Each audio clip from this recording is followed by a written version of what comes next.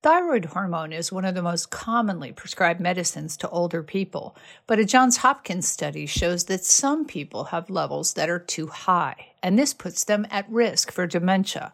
Jennifer Mammon, an endocrinologist and one of the study's authors, describes how the hormone is measured.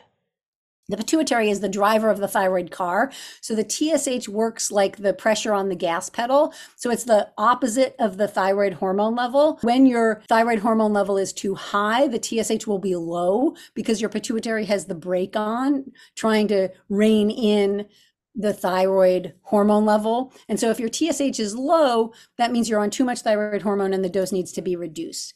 And that's what we were measuring in this study. We were looking at when people have low TSH, did they have an increased risk of dementia? Mammon notes that these are routine measurements, so get them checked. At Johns Hopkins, I'm Elizabeth Tracey.